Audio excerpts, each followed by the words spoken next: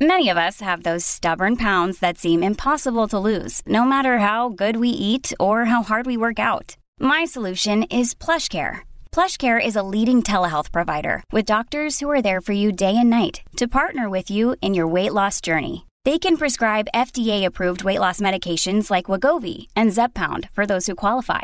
Plus, they accept most insurance plans. To get started, visit plushcare.com/weightloss. That's plushcare.com/weightloss. Mom deserves the best, and there's no better place to shop for Mother's Day than Whole Foods Market. They're your destination for unbeatable savings, from premium gifts to show-stopping flowers and irresistible desserts. Start by saving 33% with Prime on all body care and candles. Then get a 15-stem bunch of tulips for just $9.99 each with Prime. Round out Mom's menu with festive rosé, irresistible berry chantilly cake, and more special treats. Come celebrate Mother's Day at Whole Foods Market.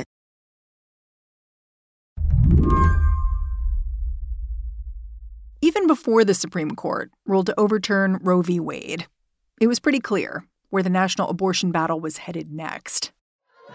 For those intent on ending abortions in parts of the United States, the biggest barrier may now not be politics, but pills. This is a CNN piece from back in early June, when it was all but certain what the justices were about to do, but totally uncertain when or how they'd do it. People are really, really scared of what's going to happen. That's why some abortion rights supporters, such as Women on Waves, based in the Netherlands, say they are already facilitating shipments of the drugs to women in far-flung corners of the U.S., and they're promising to step up the effort no matter where those women are or what state laws say.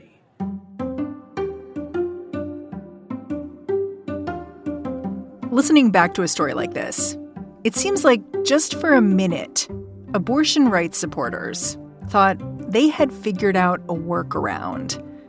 And in a way, they had. Before the Dobbs ruling even came down, the FDA made abortion pills accessible by mail. Over the next few months, the Biden administration made sure pharmacies could dispense the pills, too. A lot of people believed that abortion pills would be a great stopgap measure. Slate's Christina Cauterucci has been following all this from the start. She's called the rise of abortion pills a revolution. It was definitely seen as one of the major substantive, tangible ways that people could prepare themselves for this uncertain and frightening future in which many people, millions of people, did not have access to this form of healthcare that they did just a week prior. The thing is, conservative activists were taking note of this revolution, too. And eventually, they figured out what they wanted to do about it. Abortion rights advocates are sounding the alarm over a Texas lawsuit. They say the lawsuit could restrict access to abortion pills across the country, including states. Right now, a judge in Texas is considering a long-shot bid to ban the abortion pill, coast to coast.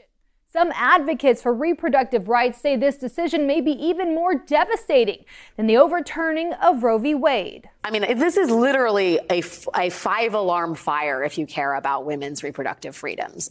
I called up Christina because I wanted to know, is this lawsuit a five-alarm fire? Nobody knows what kind of follow-on effects the potential banning of the abortion pill could have. Certainly a single, unelected public official having the power to revoke the FDA's approval of a medication does not bode well for healthcare in the United States. So today on the show, how worried should you really be about the future of the abortion pill? And if this medication goes away, what should you do? I'm Mary Harris. You're listening to What Next? Stick around.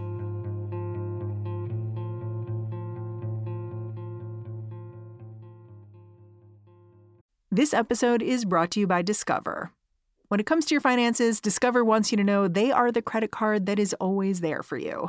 With 24/7 U.S.-based live customer service, everyone has the option to talk to a real person anytime, day or night. Yep, that means no more waiting for, quote, normal business hours just to get a hold of someone. We are talking real service from real people whenever you need it. Get the customer service you deserve with Discover. Limitations apply. See terms at discover.com/creditcard. This podcast is sponsored by Ramp. Are you the decision maker in your company? Consider this. For the first time in decades, there's a better option for a corporate card and spend management platform. Meet Ramp, the only corporate card and spend management system designed to help you spend less money so you can make more. Most corporate credit cards offer points as incentives, but those points amount to less than their worth in real cash value. Ramp's business cards offer you cash back, real money in your pocket. Plus, you control who spends what with each vendor. And Ramp's software collects and verifies receipts automatically, which means you'll stop wasteful spending and close your books in hours instead of days. Businesses that use Ramp add up to 5% to their bottom line the first year. If you're a decision maker, adding Ramp could be one of the best decisions you've ever made. And now get $250 when you join Ramp for free. Just go to ramp.com/easy. Ramp.com/easy. RAMP.com/easy. Cards issued by Sutton Bank and Celtic Bank, members of FDIC. Terms and conditions apply. Hi, this is Dahlia Lithwick, host of Slate's legal podcast, Amicus. If you're listening to this show, you might be interested in Amicus's live show that we're hosting in Washington, D.C. on Tuesday, May the 14th. My colleague, Mark Joseph Stern, and I will be talking to some amazing guests, including Sherrilyn Ifill and a sitting state Supreme Court justice, all about how originalism, a relatively recently invented way of interpreting the Constitution, has taken over the Supreme Court and radically reshaped the law. It's been doctrinal rocket fuel for the conservative legal movement and facilitated the rolling back of abortion rights, the expansion of gun rights, and the obliteration of the separation of church and state. And as another wildly consequential Supreme Court term careers to its end, the court's originalists are on a tear. But there's something you can do about it, and we hope you'll join us in D.C. on May 14th to explore the possible pathways out of the current situation. Go to slate.com/Amicus Live for tickets.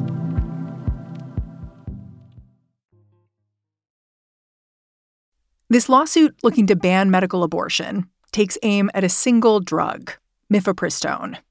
Even though mifepristone is just the first drug in a 2-drug regimen used to end an unwanted pregnancy, it's the only medication that's been approved as an actual abortion pill. That's made it a target from the beginning. Next tonight, we focus on politics and the French drug RU486. When it first came out, mifepristone was better known as RU486. It was made available in France and Great Britain years before it could be marketed in the U.S. The French doctor who invented it was blunt about why.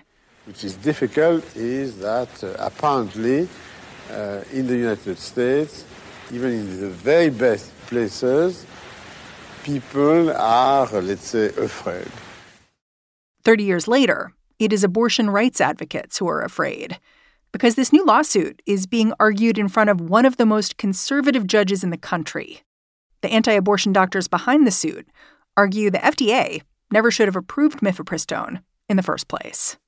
So the people who filed the case, they're trying to argue that the FDA made a rash and reckless decision when it approved the abortion pill in 2000. Yeah, the argument is like that it was approved, but it was approved using this expedited process that was supposed to be used for serious or life-threatening illnesses. And they're like, well, pregnancy isn't an illness, so haha. Right. And I mean, the lawsuit itself is just a blatantly political document. You know, they call an embryo a baby. They say the medication starves a baby to death in the mother's womb. They refuse to call it medication abortion. They call it chemical because they believe it's, you know, a chemical weapon. And this is chemical warfare on fetuses.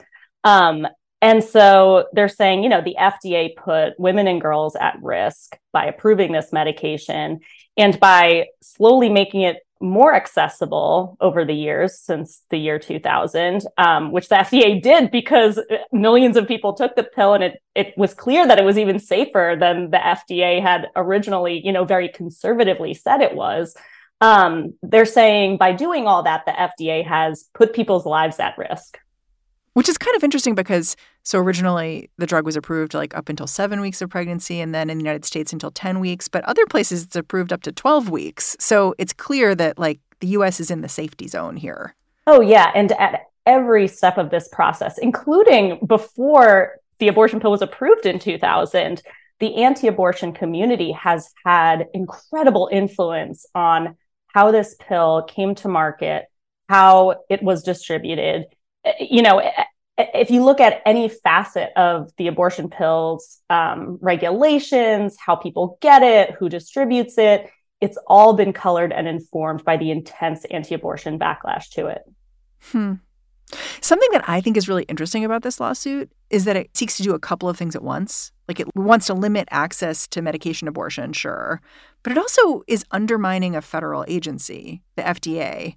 And both of these are important parts of the conservative project. And I just thought, it's kind of interesting they're lashed together here.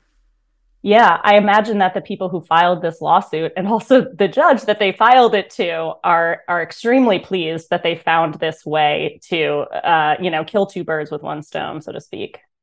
I wonder if you and I can take the argument conservatives are making in this case seriously. The argument here is that in 2000, the FDA rushed mifepristone, which is commonly known as the abortion pill, onto market. Did the FDA rush it to market? Absolutely not. In fact, the opposite happened.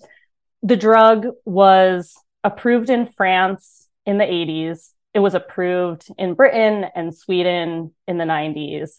By the time it came to the US, hundreds of thousands of people had taken the drug. Dozens of clinical trials had been performed on tens of thousands of people. It was already widely accepted in many countries around the world as safe and effective. It's interesting because when I looked into the history a little bit, it sounds like the doctor who developed mifepristone originally was like, oh, well, maybe I could sell it as birth control, like a pill you would take once a month to kind of bring on your period and you wouldn't get pregnant. Right. And the cultural conversation around the abortion pill at the time is so interesting to me because it really, people talked about it as, as important as birth control because of the way it would put women's reproductive lives back in their own hands. And this was seen as good by abortion rights activists and bad by anti-abortion activists. But they talked about how, if women could see what an abortion was and they would take the medication at home and see that it wasn't like the scary pictures that people were holding on posters outside the abortion clinic while they were protesting. It was, something that looked like a very heavy period, that people wouldn't think abortion was as big of a deal anymore. That must have terrified anti-abortion activists. Oh, yeah. They talked a lot about the fact that this is going to, make abortion seem banal. They really believed, rightly, that this would be an unprecedented step in increasing people's reproductive freedom. And the FDA, they put extraordinary regulations on this pill. They very much slow rolled it. You could only get it from a physician that was specially certified to produce it. That prescribing clinician had to be there when you got it. You had to come back to get the next medication. And then you had to come back a third time to have a follow-up to make sure that you weren't still pregnant. I mean, it's more highly regulated than any other drug with this safety profile, because they knew that they were being watched, and they were so aware of it that the FDA didn't even reveal the names of the officials who were involved in approving it, which is kind of rare for them because they knew those people could be subject to threats, violence. Yeah. One of the things I was thinking about as you were talking about the history of the abortion bill in this country was this idea that somehow making a pill available would mean many more abortions, would cheapen the value of human life, that sort of typical conservative argument. And I was thinking about that because my understanding is that abortions actually have been going down in this country. It's just that the proportion of medical abortions, pill abortions, have been going up. So it's clear that the pill has made abortion more convenient, but it hasn't made it more common. Is that right? That's exactly right. And the other thing it's done is changed the makeup of when people get their abortions such that more people are getting them earlier in pregnancy, and they're able to, it's cheaper, so they can raise money more quickly. And that's actually bad for anti-abortion activists who, again, want to make abortion seem like the biggest moral outrage, such a production, a scary procedure, and something that we should be worried that people are doing, rather than something that's safe, doable in your own home, and something that happens very, very early in pregnancy, usually. And so it's very threatening to anti-abortion activists, although they claim to be worried that the abortion pill would increase the number of abortions. I think they actually may have been disappointed that for other reasons, abortions have decreased in the United States, but also that the abortion pill has made it easier for people to terminate pregnancies earlier.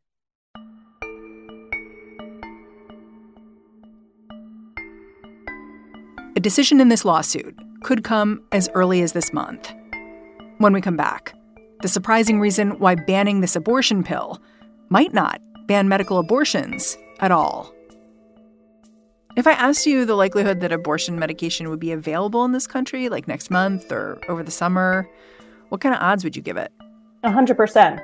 Because the second abortion pill, which is slightly less effective, but still extraordinarily effective when you look at it as a whole, it's a drug that is used for so many other things. It wouldn't be affected by this lawsuit. And I think because it's not, quote unquote, the abortion pill, it would be much, much more difficult to get activists or a judge to remove it from the U.S. marketplace.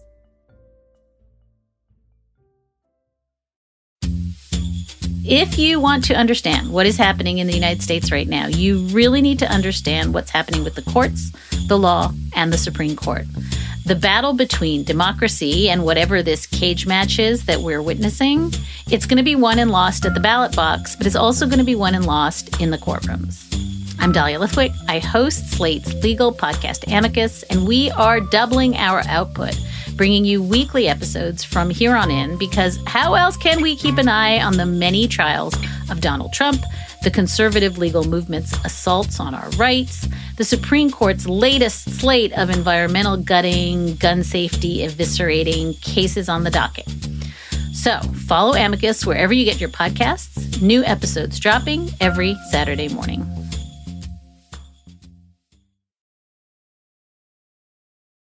When Christina Cauterucci told me this lawsuit was not going to actually ban medical abortions, I asked her to hold up a minute and explain why. How did this second drug, it's called misoprostol, become an abortion pill without the abortion pill label? Yeah, it's interesting. This was happening sort of right at the same time as mifepristone was being developed and tested in France, which is to say the early 80s. Misoprostol was sold over the counter in Brazil as a, treatment and prevention for gastric ulcers. And there's a warning label on the box that said, don't take if you're pregnant, this can induce an abortion. And so women began using it for that purpose because abortion was banned in Brazil. And it was almost like a grassroots development of this pill's abortifacient capacity. Pharmacists then started recommending it to women who would come in, wondering how to terminate a pregnancy. And then people studied it, obviously, after it became clear that a lot of people were having abortions using misoprostol. So this other drug actually can be used on its own, but its abortifacient capacity was discovered almost by accident. Misoprostol is also more protected from legal action. First, because in the eyes of the FDA, it's a medicine for stomach ulcers, not abortions. Second, the pill is used for a lot of other off-label treatments as well. Misoprostol is used not only for ulcers, which is what it's FDA approved for, but every obstetrician in the country uses it off-label to soften people's cervixes before a gynecological exam, induce labor, stop hemorrhaging after labor. and it's used all over the world for these purposes, in addition to its use as an ulcer medication. And so if you wanted to ban misoprostol, you're affecting millions and millions of people for reasons other than abortion. It would be a lot harder to take aim at this drug that's essential for so many other purposes. And so this is where anti-abortion activists are going to run into another hurdle if they want to actually stop people from accessing medication abortion. Because of this issue where there are two drugs and one of the drugs seems much harder to ban than the other, you wanted to take a look at what might actually happen if this judge in Texas grants the request of these anti-abortion doctors and finds a way to issue a nationwide injunction on abortion medication. So I'm wondering what you learned. Like, what did doctors tell you when you called them up and said, hey, this decision is looming? What are you going to do? They said, we were taken aback and shocked when Texas banned abortions in 2021. We were, in some cases, paralyzed by shock when the Dobbs decision came down and some states banned abortion much quicker than expected. And they said, we're not going to be caught flat-footed this time. So they said, we are already prepared to change our protocols to a misoprostol-only medication abortion regimen. And many of them said, we're doing that anyway, because some people, for physical reasons, have a contraindication to mifepristone. They can't take it, or they want something cheaper. And so they've been requesting misoprostol-only abortions anyway. What does a misoprostol-only abortion look like? Does it look different than the regimen that's FDA approved right now? Yeah, so the current gold standard medication abortion is swallowing one pill of mifepristone and then a day or two later taking 4 tablets of misoprostol and letting them dissolve in your mouth. A misoprostol-only abortion requires 3 doses of 4 tablets of misoprostol taken 3 hours apart. So it's a lot more of that drug, but that drug is also extremely cheap. So it actually doesn't affect the price for the consumer very much. But it can affect the patient experience in other ways. Yeah, you talked about how you may feel it more, the abortion. And so it kind of makes it difficult. Like, do you want to put that next pill in your mouth? And that might be a challenge for some women and doctors. Yeah, it's doctors were sort of hesitant to say that it would be more painful or arduous because, every body reacts differently to every drug. But they did say that because you have to take multiple doses of this medication, that causes, uterine contractions. That's how it works. It feels counterintuitive when you're in the midst of some physical discomfort, which can range from, mild cramping, like with a heavy period, to for some few people, vomiting, diarrhea, chills, to then say, okay, it's 3 hours later. Now it's time for my next dose of this thing that is making me feel sick. I mean, it's one of the reasons why, although medication abortion will still be available once mifepristone is banned, if it's banned, this isn't a good outcome by any means. It's cruel on behalf of the judge and the people who filed this lawsuit to force people into repeating an unpleasant physical experience, because for some segment of people, it won't work the first time, or consigning them to saying, well, I can't afford to, or I don't feel ready to try that again. So I guess I'm going to continue with this unwanted pregnancy. That's exactly the outcome that they're hoping for. And I think it's a tragedy that this incredibly safe and effective medication, for no medical reason, will likely become unavailable for people.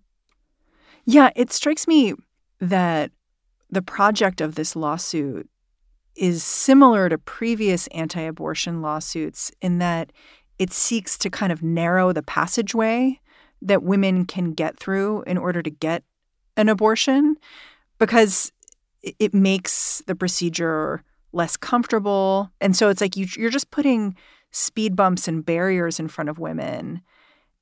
And, in the end, it's the woman who's going to have to deal with those speed bumps and barriers.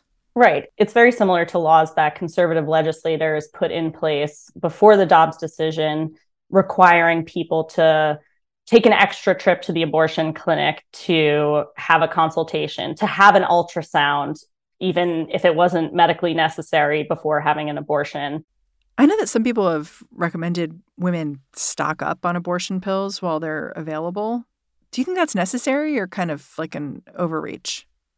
I will never say it's a bad idea to have a stock of abortion medication on hand, just because you never know what's going to happen. It wasn't on my, 2023 bingo card, so to speak, that mifepristone would be banned, because I didn't expect that judges were going to be able to revoke the FDA approval for a safe medication. And so conservatives in the U.S. continue to surprise me. However, misoprostol is prescribed for so many other different purposes. It's available over the counter in Mexico, which is actually how a lot of people in Texas are now obtaining medication abortion. It's, again, easy to get mailed to you from overseas, even more so than mifepristone. So I don't think, and knocking on wood here, that misoprostol will become unavailable at any point in the near future. If you want to stock up on mifepristone, that's fine. But again, this other method is also highly effective. But, like I said, I'll never underestimate the anti-abortion movement in the U.S. again.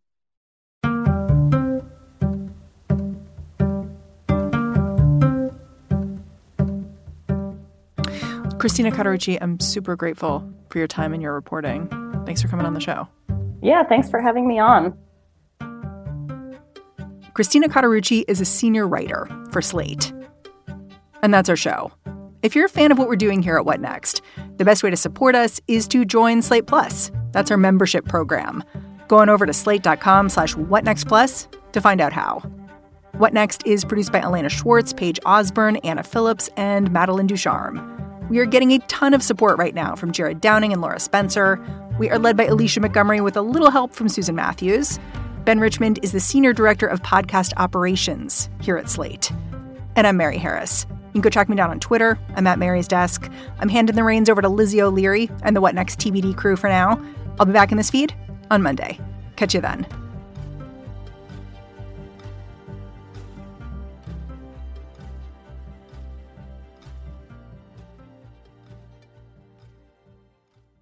Step into the world of power, loyalty, and luck. I'm gonna make him an offer he can't refuse. With family, cannolis, and spins mean everything. Now, you wanna get mixed up in the family business. Introducing The Godfather at ChumbaCasino.com. Test your luck in the shadowy world of The Godfather slot. Someday, I will call upon you to do a service for me. Play The Godfather, now at ChumbaCasino.com. Welcome to the family. No purchase necessary. VGW Group. Void where prohibited by law. 18+. Terms and conditions apply.